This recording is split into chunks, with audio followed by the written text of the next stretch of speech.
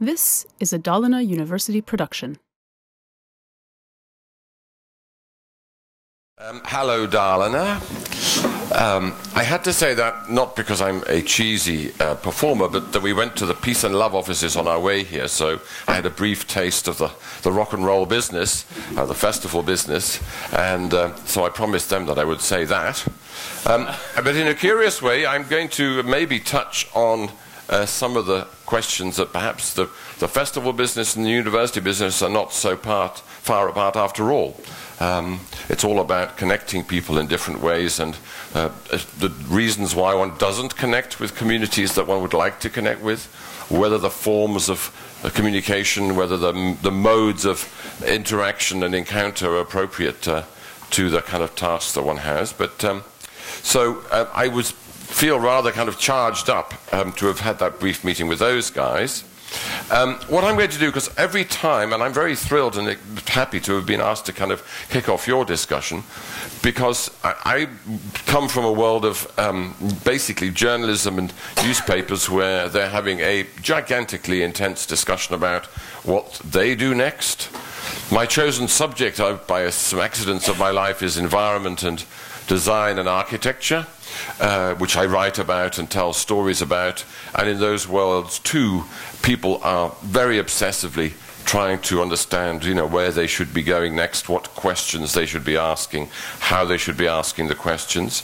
So I guess a starting point is to say you are not alone in confronting these very, very kind of profound questions. I mean, in some respects, they're of course not terribly new. So if you ask a question like, what is the meaning of life, or what does it mean to lead a good life, or how do I judge what progress is and how we can tell whether we're kind of making steps from one place to another, you could go back 2,000 years and find very similar discussions. So some of the kind of questions are eternal, other questions are specific and shaped by the very, very curious and sometimes very challenging things that are happening in our world now. But one of the exciting things about these discussions is that we don't just stare out of the news into the world and sort of try and make judgments about the last thing we saw on the internet or on the television. It's a combination of saying what's happening in our place and our time now, on the one hand, and by the way, what questions did they ask a long time ago when they had similar notions of trying to understand what the future might hold?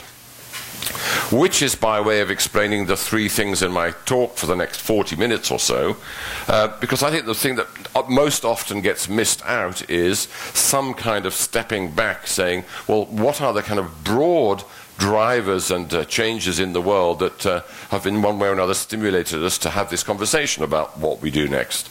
Because it's very easy to, particularly in something like education, but in my world of design and architecture, any world where people are very, very passionately thinking about the future, one could very happily occupy 24 hours a day just talking to each other. And I think that's the thing that people like me, as the kind of strange people who hop between communities, our job is to say, by the way, some of these issues are common across all the subjects, but also do not forget to say what is the bigger picture that has actually stimulated us to action, which is, in my language, or it's not I borrowed it, as I'll explain, the metabolic rift, as a kind of an explanation of the sustainability and progress crisis that we're in. Then, as build, a general explanation of how it is that people and living systems, or people and nature, have become separated during the modern age, and what are the kind of possible ways in which we can reconnect people and living systems, which I'll explain very briefly because it's a big subject, I think is what lies behind the challenges that we face. And then I'll end with half a dozen, I hope, stimulating and not offensive questions about what the role of the university might be given these kind of background issues. And then when I've gone, you can happily forget all of that and start talking about pay scales and who gets the best office. But anyway, I will at least start off from that sort of standing back position. So, I've been for more than 30 years traveling the world and talking to people and trying to understand a big question in lots of different variations, namely, why is it that we've created an economy and a kind of culture that regards it as normal to grow to infinity in a planet which is finite, And people have got lots and lots of different explanations to do with how we've managed to get ourselves to this kind of, into this pickle. But in recent times, there's been a re-examination of this notion of a metabolic rift, which actually, curiously, came from Karl Marx originally as an idea, when he was explaining that when industrialism started and you first saw people working in cities, in factories, and like you have here with your mine, a long time ago now, once you started to have workers who was had to tend the machine, they needed to be not distracted by growing food, but fed and kept kind of active and strong. And as the cities grew, they needed more food than could have been grown in a natural way on the land when people were farmers and living very simple lives. And so from right at the beginning, and that kind of mine out there would have been one of the first times that they started, we took nutrients out of the soil faster than the soil could be replenished. And so Marx talked about the cities growing and becoming physically larger on the basis of the depletion of the soil.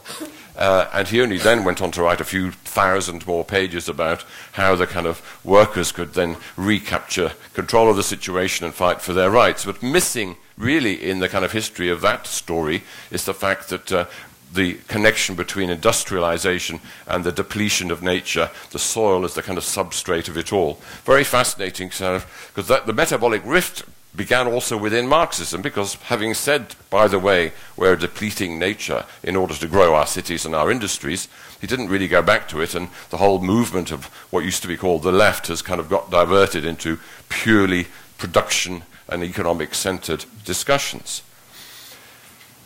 And I didn't really have a kind of clear... the pictures have gone or not? They're back now. Ah, okay. Okay. To me, I'm a writer. I report things. I talk to people who tell me things. And lots of people were telling me that you can't understand a lot of the kind of ideas of nature and the things that we have lost just by describing it to other people. And so 2 years ago, I was in Nova Scotia, and some people took me to this old-growth forest, which is managed in a sort of technique called restoration forestry. And over a kind of rather large amount of time of a day, it was explained to me how it is that a forest, which grows naturally rather than being managed in a kind of industrial or extractive way, is basically feeding itself on its dead. So without the dead trees that make an old forest look untidy to our modern minds and saying, why doesn't somebody clean up all this mess? The dead trees and the kind of different generations of plants and their different life cycles, in decomposing over tens, maybe even longer periods of time, are replenishing the earth upon which the trees are growing. And so you would think, okay, well that means we have to stop everything and never take a tree again? No. Restoration forestry means you understand rather slowly over generations of human beings the cycles of growth and decay in the forest, and then once you understand it and have a proper empathy with its cycles of growth, at that point you can then take trees out which are either the weakest of the group or damaged or sick or not having a bright future, and those become the basis of a sustainable timber economy.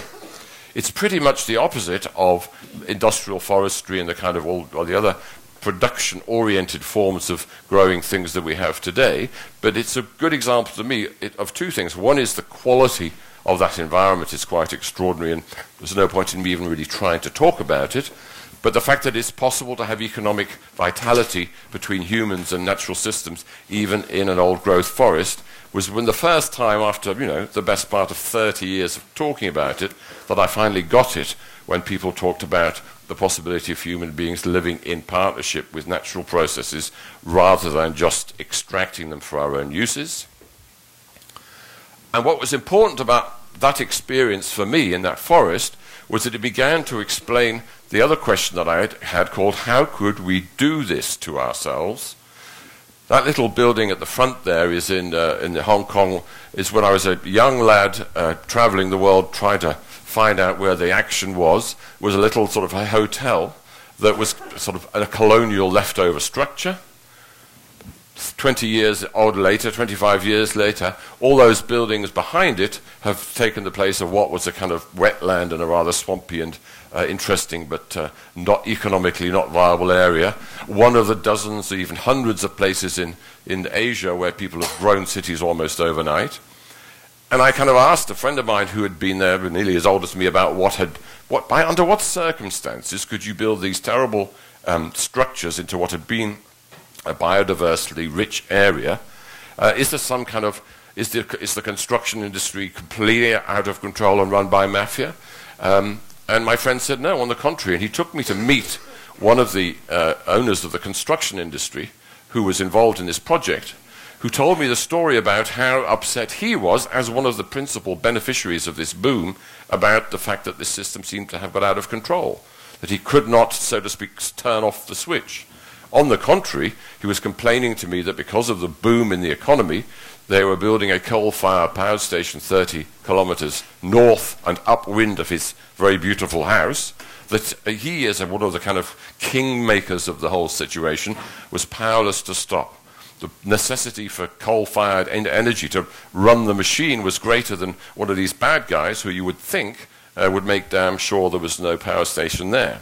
And that's another reminder that it's not about bad people. Of course there are bad people out there.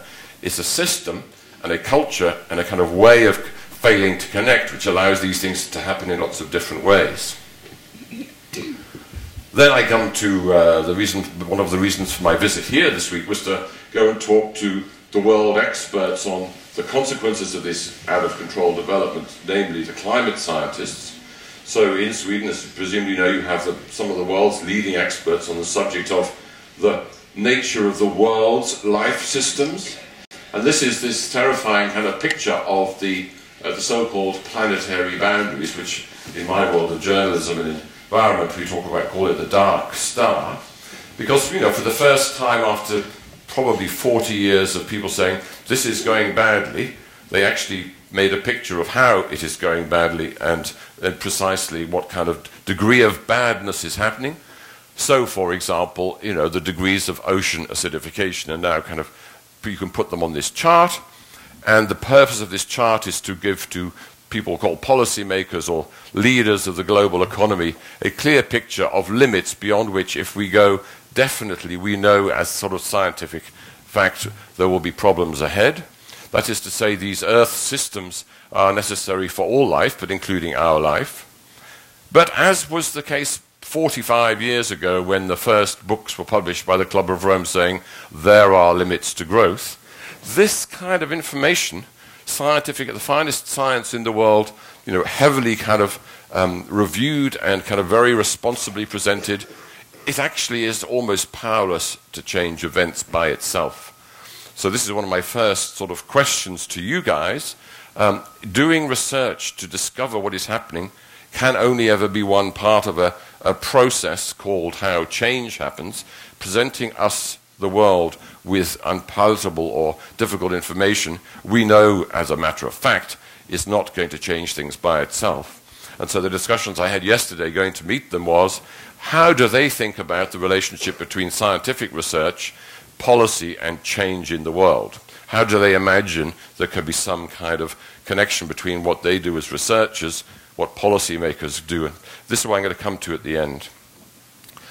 What I realized, and I've realized for quite a long time now, is that giving people data or charts is not terribly powerful, even in terms of raising awareness. You need to find comparisons and stories which are recognizable to people. And this is a lovely one that I've basically, about a few months ago, the man on the right is a parkour, kind of one of these adventurers who climbs and jumps from one building to another at night, illegally. He became terribly famous and was very pleased with himself for climbing up the Shard, which is the largest, tallest building in Europe, or was it 3 months ago, in the middle of the night, and had this picture taken with his camera or his phone of him with London glittering away in the background. And this triggered me to revisit the work of a man called Earl Cook, who is a somewhat obscure ecological anthropologist from the 1970s, but the guy who first said, can we measure how much resources are required to keep people alive at different times of human development? Anyway, to cut a long story short, the guy on the left is a hunter-gatherer from maybe 10,000 years ago, who on average in a daily life, food, shelter, maybe a bonfire, maybe some shelter, would require 5,000 kilocalories of energy to keep the body and soul together. Whereas the guy on the right, who's sort of physiologically pretty much the same, we haven't changed so much over those 10,000 years as physical machines, he needs, with himself and his share of London, his share of the global infrastructure, the airlines, the internet, whatever, 300,000 kilocalories, which is 60 times more resources per person than the backward, savage time of guy on the left. So that is, so to speak, one measure, two real recognizable people, of how far we have separated ourselves from any connection with the realities of being supported by the planet and the sort of life systems that it contains. And, you know, this guy on the right is completely not concerned about that. He has no knowledge or care. Why would he know or think about such a thing when he's living in a big modern city with the internet, with beautiful shiny cars, with lit rooms and heating? There's no physical triggers for him to have any reason to think about it at all, let alone to worry about whether all the people in the world living like him can actually go on indefinitely. Which is why when people, as they do frequently, bring out these charts, we look at them and say, that's terrible, and there's a pervasive anxiety around the whole world about how terrible things are, and we're all going to end badly. But the third thing I've discovered in the last 2 years, which has actually cheered me up, is that this picture is capable of being good news, because although the red arrow describes things really getting out of control in terms of our impact on the planet, if you think of it in terms of time, the actual problem came when human beings, in one way or another, including the guy with his mine out there, first invented the notion of a thermo-industrial economy in which you extract resources from the earth to make products, firstly. Secondly, you create a money system which enables you to capitalize on that activity and rapidly increase it. If you stop for a moment and say, now, if you lived on a finite planet with lots of kind of natural systems on it, what would be the worst thing you could possibly do to wreck it? And if you said, oh, why don't we, let's introduce an economy which is based on physical extraction and will grow to infinity on this little planet, that would probably be the catastrophe that you could imagine, which is another way of saying that the catastrophe is behind us when we invented the system of the capitalist system, or the kind of system of the economic and cultural expectations, and we are now living through the after effects of the catastrophe, which I find sometimes a bit cheering. And there are other people who are kind of more serious than me and more insightful by a long way, who say we are now getting to the point where we can begin to imagine what would our cultural values be, what would it feel like if we finally kind of escaped from the kind of dream and the nightmare of industrial economy and industrial civilization. And Thomas Berry is one of the great writers who's described a kind of a state of mind and a cultural kind of feeling that would be replacing this kind of consumer madness and denial and general frenzy that we live in at the moment. And he describes it as the ecozoic, as the reintegration of human endeavors into a larger ecological consciousness. And he was very confident that this is, so to speak, an immanent cultural point of view, a worldview which is not like lifetimes away, but in all of us. We haven't lost totally the connection with the natural and living systems. It's kind of latent. It's been buried under kind of media, education, and all sorts of aspects of civilization, but it hasn't gone completely. So there are kind of a few ways in which it could be rediscovered. And what Thomas Berry is describing is some of the values that are emerging all over the world in 101 different small experimental ways as people begin to realize that it's not enough, and this is another point for the university world, to go to humanism. Humanism means making priorities about our actions in economy and industry and research in which human beings are at the center of our activities, which is, for most of the modern age, has been regarded as the progressive bit of the picture. But humanism is only halfway to where we are going, because the true destination, the true transformation of our values and our imaginations and the way that we think about the world is when we think of all life as equally valuable on which we are part of it and rather standing above it, and in which the idea of an economy in which the planet is seen as a kind of storehouse of resources that we just take out and make into things will become literally horrific and unimaginable, which is kind of where we're now in this transition now. And we look at exactly the same thing, namely the earth and the land, as, on the contrary, a living system of which we are part, whose health is our health, and that just totally turns upside down the priorities that we will have in making our economies, making our lives, and so on. And it's happening now.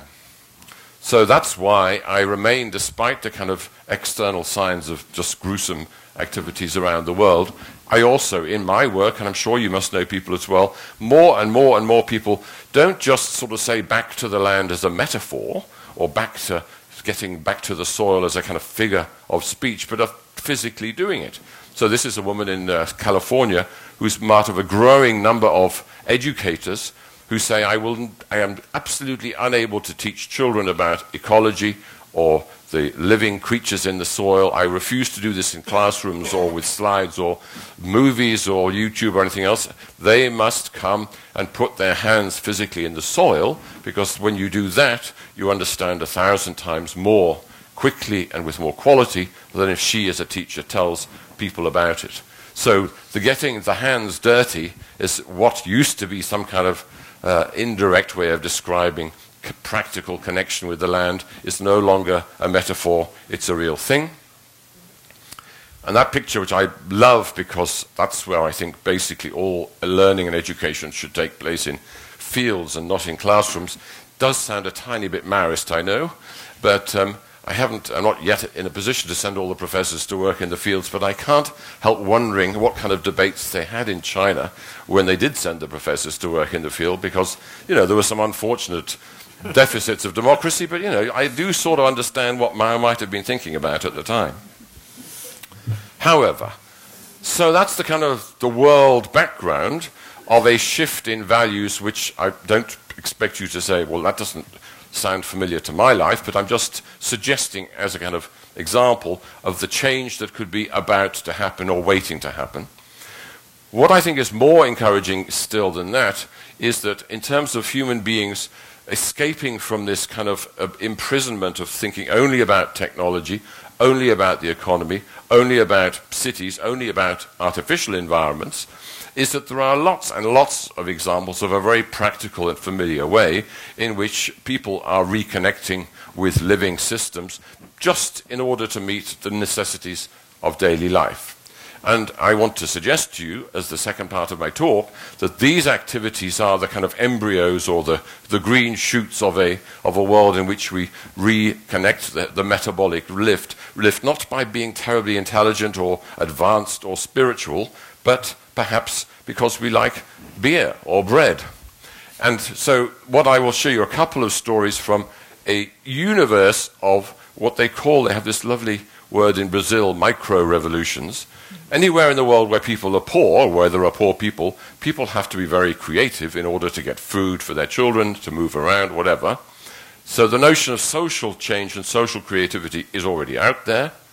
And so there is what the language of the scientists here in Sweden, at the United Nations and so on, of social ecological systems, I want to translate in my capacity as a storyteller into social creativity that is happening all over the world at the moment, raising the question, what contribution can the university make to this kind of development?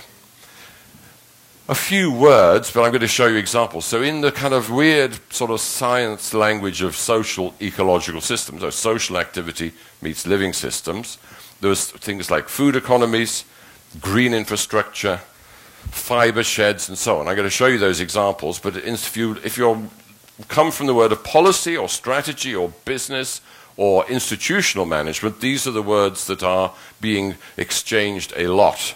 But I want to say that one of the tasks, and particularly of designers, is to take these rather abstract words and turn them into things and experience that the rest of us can relate to.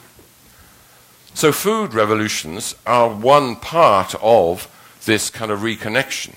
And for the most part, it is not about environmentalists or green activists or anybody else going to a lecture and saying, now I'm going to reconnect with nature. That's what I'm going to do today. No, it's people responding to necessity to say, we are in a mere serious problem in terms of our daily life. How can we get food and earn a living and have a life well-being in different ways? So, for example, Will Allen, who's another one of these remarkable, heroic but unsung figures, a former basketball player, a big, tall guy, went back to his home city of Minneapolis to find terrible unemployment of the industries disappearing, a bit like the steel industry, the extractive industries, unemployment, young black youth for the most part heading directly to prison, and poor people having no access whatsoever to good food.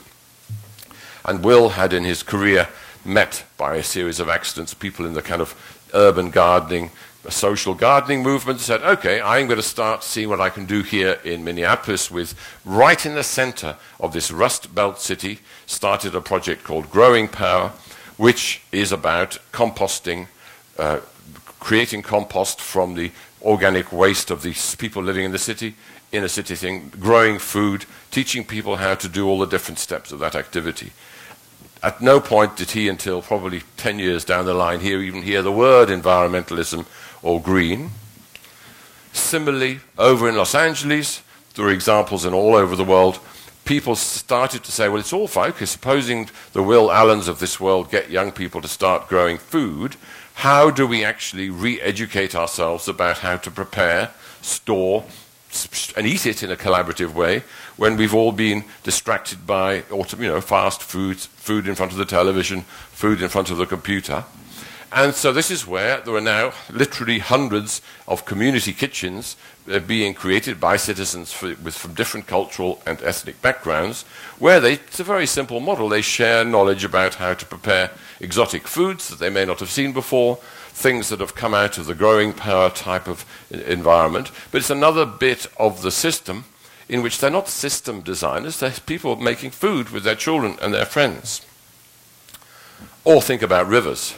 This is a particularly impressive group from Pittsburgh, which has a 9-mile stretch of the river in another steel city, which has been devastated by the disappearance of traditional employment.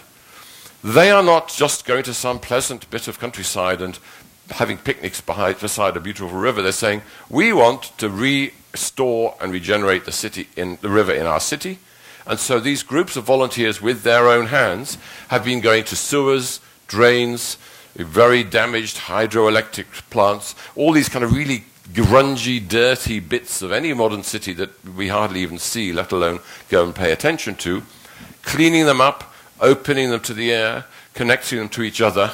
In other words, a bit like a surgeon in a hospital would, replace the sort of blood system in a damaged arm and put the veins back together again. They are putting water systems and watersheds back together again, not by having campaigns to tell the mayor to do it, by doing it with their own hands, with their own kind of sweat labor. And so what is beginning to connect this strange world of the kind of climate scientists who say we need to think about social and ecological processes as one picture, the researchers are beginning to go to all those sorts of projects and say, okay, what can we understand in the real world of the way when kind of economic activities and green activities start to overlap with each other? So there's a slow coming together of different disciplines and mindsets. And this is one of the sort of Stockholm crowd's maps of a place where people are looking after the land in a new and collaborative way. And the map helps them to say, how can we connect these different groups together in fresh manner? And I don't know whether it's a bit washed out, but if anybody here is in regional planning or architecture or kind of thinking spatially and geographically, all these little experiments, because they've been growing up over a 10, 15-year period, there's now enough of them happening that people say, okay, how do we coordinate these dozens or hundreds of grassroots activities? How do we help them to do what they do better? So this is in Germany, in North Rhine-Westphalia, a project called Aqualon, where for the first time, certainly in Europe, a group of government agencies, some universities, research centers, green activists, permaculture pioneers, designers and architects over a kind of 3-year period, have had an ongoing discussion called, under what circumstances would our watershed become healthier as a result of what we do? So it's not that everybody has to agree at all about what the strategy for the watershed of the Aqualon project is, but Aqualon is like a kind of an aula, a kind of shared space physically and also in these maps and online, in which people can, in a feeling of safety, say, well, look, I run a kind of bus company. Are you going to tell me I can't run my buses anymore because it's bad for the rivers? Or I run a restaurant. Where am I supposed to get my water from if you're going to kind of make it difficult for me to kind of get water? And they said, we are not here to tell you what you can't do. We are here to say, do you agree that the health of our watershed is a desirable future? Yeah, of course. Okay. That's all. Anybody is required only to agree that the health of the watershed is their shared responsibility and their shared priority. After that, you get a huge list of difficult choices and decisions to make. But the point is that the creation of this new kind of arena takes the pressure off people that they have to be, change light bulbs or do greenwashing business. All that is kind of becomes meaningless because everything is yes or no, does my proposed action improve the health of the watershed? So if you look at the Aqualon website, you can see that there's like many, many different strands of activity. When did I start? I've totally forgotten when I started. I want to... So I need to stop at 10 past? Okay. Beer. So, there you had a watershed. What normally happens in this situation is people say, oh, it's all very well to do this in the desert or in some watershed in Germany with no kind of cities. Most of the population of the world lives in cities. What are we supposed to do about reconnecting with nature or with natural systems? Which is why I bring in the subject of beer, because one of my sort of Shangri-Las of my travels in the last period has been the Brooklyn Brewery in New York, in Brooklyn. And I was pretty amazed and not terribly pleased to see that it's on sale here in Stockholm. Anyway, but this is a classic, it's a small-scale producer of natural food, water, hops, yeast, producers from the soil to the glass, so to speak, from the soil to the field to the firkin. Well, the reason I'm showing you the Brooklyn Brewery is that an activity which is creating beer, which is not an unusual concept, has become a social and economic activity by acting also as a hub and as a meeting place, not just for the brewers, but also for all the different people involved in any kind of food flow, whether it's bread or beer or whatever. So the people running the brewery are kind of curators and social organizers of a whole variety of meetings, absolutely not so different to what would happen in a university, except that the diversity of participation is much greater than you would often find in a kind of subject area. The point in this case, of course, is that if it's beer, lots of people from very different backgrounds are motivated to meet. These two women are kind of, they've had science backgrounds, but are now intermediaries in the kind of the distribution of the different hop varieties and helping the growers in different places optimize the choice of seeds and so on. And the main thing is that they're exploring a way of using lots of small physical spaces, small groups of people networked together to create beer, not by having large industrial fields full of hops, but lots of small places, in ways which are simultaneously very old-fashioned, but very new-fashioned in the sense that they use the internet and technology to help people organize the production of hops on lots and lots of small spaces. And then what's so interesting is they start to connect with the food webs, the food networks of people in 100 different ways trying to get back to the slow food movement, natural organic food, school kitchens, etc., etc. So the food market, so this is the new Amsterdam market in New York, which has been there for 200 years, has become, again, a kind of knowledge center training ground in which you go there to buy food. You can see somebody doing a presentation about sour bread. You can learn how to sharpen a knife. You can go and meet people who are experts on fermentation. You can spend days there. And the market, which used to have a manager whose only job was to say, you can have the third table on the left, has now become more like a teacher or a kind of organizer of learning, because all these people coming together from different places, you need to organize their meetings to help them spend a day and get a whole pile of, as well as leaving with food or selling food, learning and making new connections within their network. Likewise, clothing, all over the place. You know, as many of you, I'm sure, have been associated with campaigns to stop the wasteful use of short life clothing.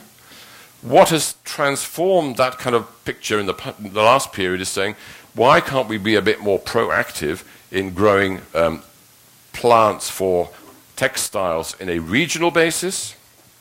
And so you have people who you must know who do natural dyes and these gorgeous ways of very tiny, tiny experiments on making dyes naturally, meeting up with all the other people who do these individual experiments. So that's a kind of, it's a bit washed out, but on the left is the field with either plants or sheep. Then you spin, then you dye, then you, etc., etc. So there's dozens, hundreds, thousands of individuals or small groups might be doing individual activities, but the notion of a fiber shed or a fiber process is that you coordinate in a kind of growing but not too heavy way how they all do these things together. They help each other become more effective, make livelihoods out of it, and so on.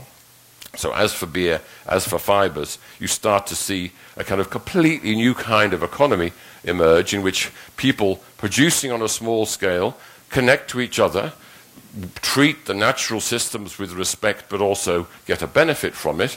And then as more and more of this happens, you get a bigger aggregate operation than you would have been dreamed possible before. So there, this is from North Carolina, where you see a kind of beginning to plan on a bioregional basis how all these actors, the makers and the growers and the dyers of things, could collaborate together to meet more and more needs of that region in that region, but also how to become more kind of effective and sophisticated in what they're doing. I need to speed up. Health is another one, but I actually want to, you don't want, I have a whole story about the body as being a living system, and that the future of medicine will be about changing the way we think about health, but since I've only got 5 minutes left, you'll have to take my word for it. I just explain, because you remember those graphs at the beginning. This is one of my favorite, another horror story chart. This is a picture of the American biomedical ecosystem, which all those blobs and lines are interest groups, industries, experts, practitioners, everybody from lobbyists to drug companies to the manufacturer of hospital clothes, whatever. The main thing that is so shocking about this picture is that the patients, sick people, are in that little blob there. Those are patients. Everybody else is living off the system. So I just give you that as an example of why things, well, they can go on, but does that look like a sensible or a long-term way to think about our health? Possibly not. Anyway, I've got a whole story about that coming to an unhappy ending. But I want to finish with, so we can have a discussion about the connection between this emerging, fragmented, not very clear new economy in which we do things connected more directly and therefore responsibly to the living systems upon which we depend. What in that new landscape could the sensible task of a university be? And so that's what I'm going to talk about now. So I worked in universities. I once had a job as a so-called director of research for the Royal College of Art in London, which is a very kind of famous and self-satisfied institution which is filled with experts on every conceivable kind of art and design. And I was called director of research, which I interpreted to mean tell all these people what they should be doing, or sort of by way of research, and in particular encouraging the multidisciplinary and horizontal connections that we all know are so important. So I spent 3.5 years giving presentations and writing strategy papers and making PowerPoint presentations about all these questions, all of which were completely ignored by every single student and professor in the school, until the last 3 months of my tenure, when I found an external sponsor who had 8,000 euros to spend, at which point everybody suddenly said, now you mention it, I really think multidisciplinary work is just tremendously important. You're really right, John. I finally understand what you were getting at in that 17 papers that you sent me. Anyway, so follow the money is lesson 1. But lesson 2 is that I don't have any intention of telling you at all how to do your jobs in the future or in the past, because I know, and I hope you will just totally ignore me. What I want to do slightly differently is to say the questions that I think facing you, as I said at the beginning, are faced in a rather similar way if you're in the medical profession, the design community, the environmental movement, the policymakers of the world. Everybody is in the same situation called, we know that things are not as we would like them to be, but for some mysterious reason, we're not able to change the way that the situation is developing. So just as a placeholder, supposing that a university's job is to create knowledge for society, it doesn't matter if you agree with that, everybody has some kind of mission. Doctors, we are here to make people healthy. The Stockholm Environmental Institute, of which the people who I was meeting yesterday, their job very explicitly is called Connecting Science to Policy.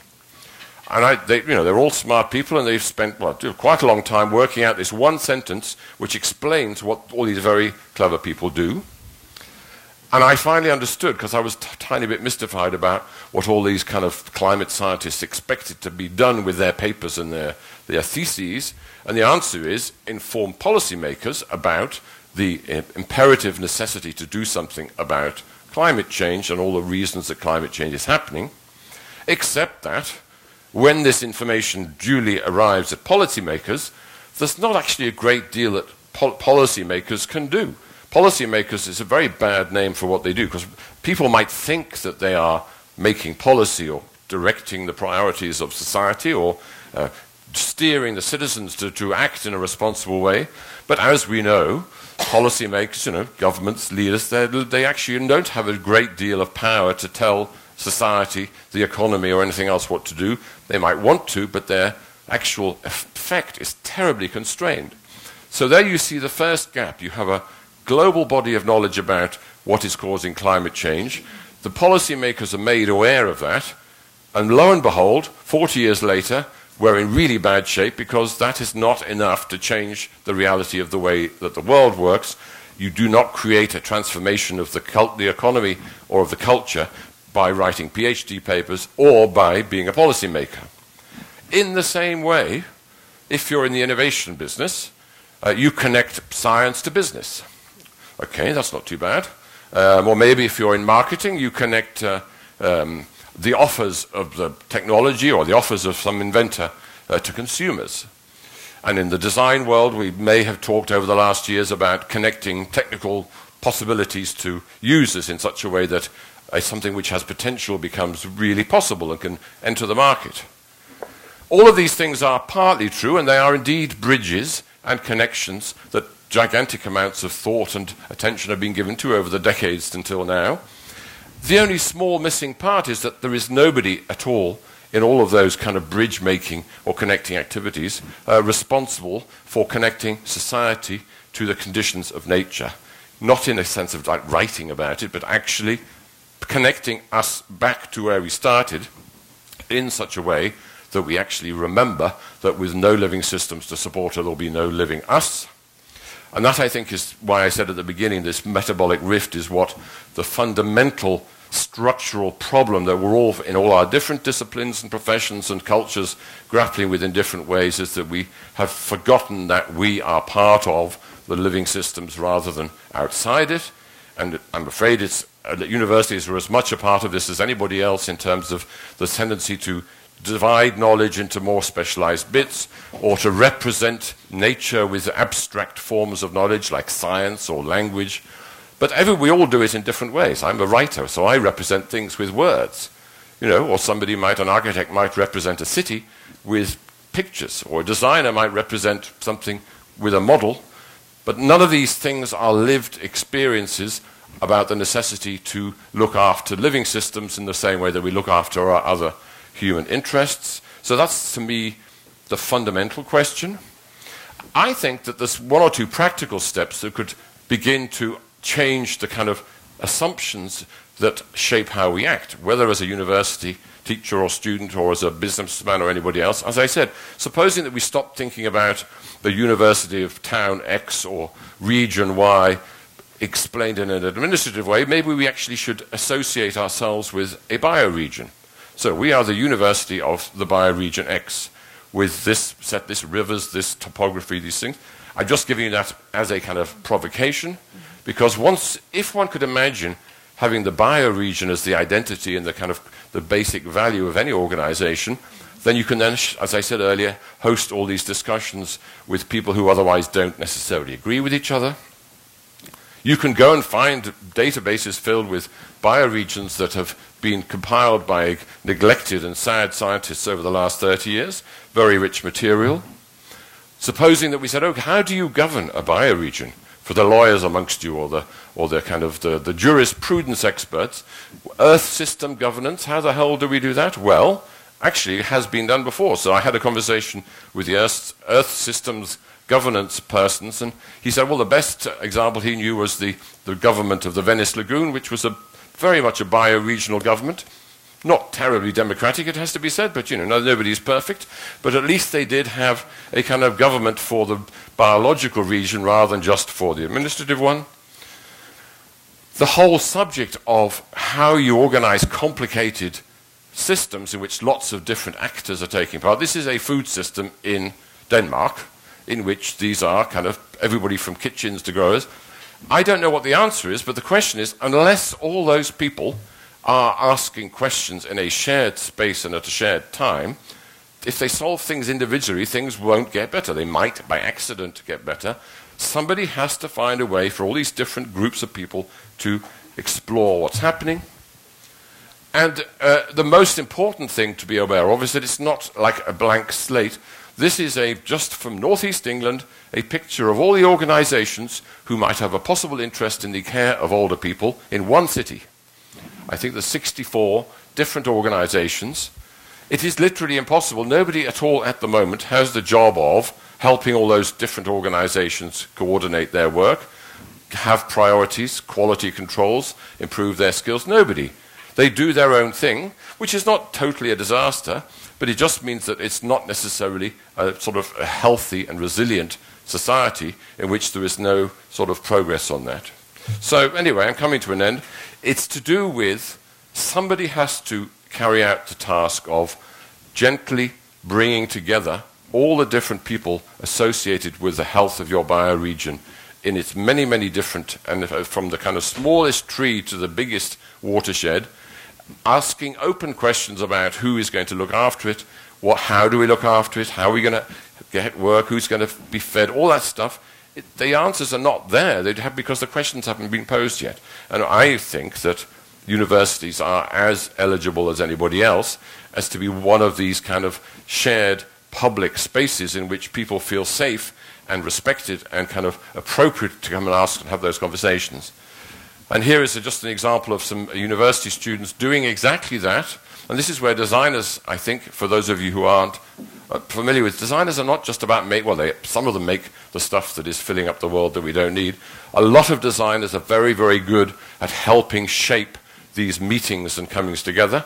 So here is a group of multidisciplinary designers working with the citizens of Venice on how you kind of think about places, businesses, fish, mussels, cruise liners, blah, blah, blah, in such a way that it's not a kind of me talking or somebody making a report, but you have a three-dimensional model of a city, a lagoon, ideas, things, people. Once you make things physical and tangible and you can actually kind of get into it and be part of it, you start to kind of be in the same right way of thinking that we need to look after our natural systems. So that I'll leave it there. I did promise them a couple of minutes over. So for me, healing the metabolic rift is not about a heroic exercise of will and moral kind of virtue. It's about getting out of our kind of prisons of our silos and going and looking to see who out there in our bioregion is doing something that we regard as positive and having potential. It means connecting people together who are at the moment, as we know, nobody talks to you. I can promise you in your own university you don't know what the person 2 doors down is doing, because it happened to me 2 or 3 times this week that I would say, what happens, who is that person? They said, no idea. That even in your own institution, but do not, the institution is a prison unless it is porous to these other questions and other communities. But also what is really important is that when we're all kind of frenzied and completely distracted by too much information and too many suggestions and too many conflictions, do not forget the origins of the university is the place or the process or the concept of reflecting and being helped to think clearly about subjects as well as knowing lots of knowledge about it. So I hope that's good for your to-do list. Just by way of an ending point, I'll be back in August. I'm meeting lots of designers in the Future Perfect Festival, where we're going to explore this exact point. How can design skills help people think about natural systems in new ways? So keep an eye on that website if you'd like to know more information. Thank you.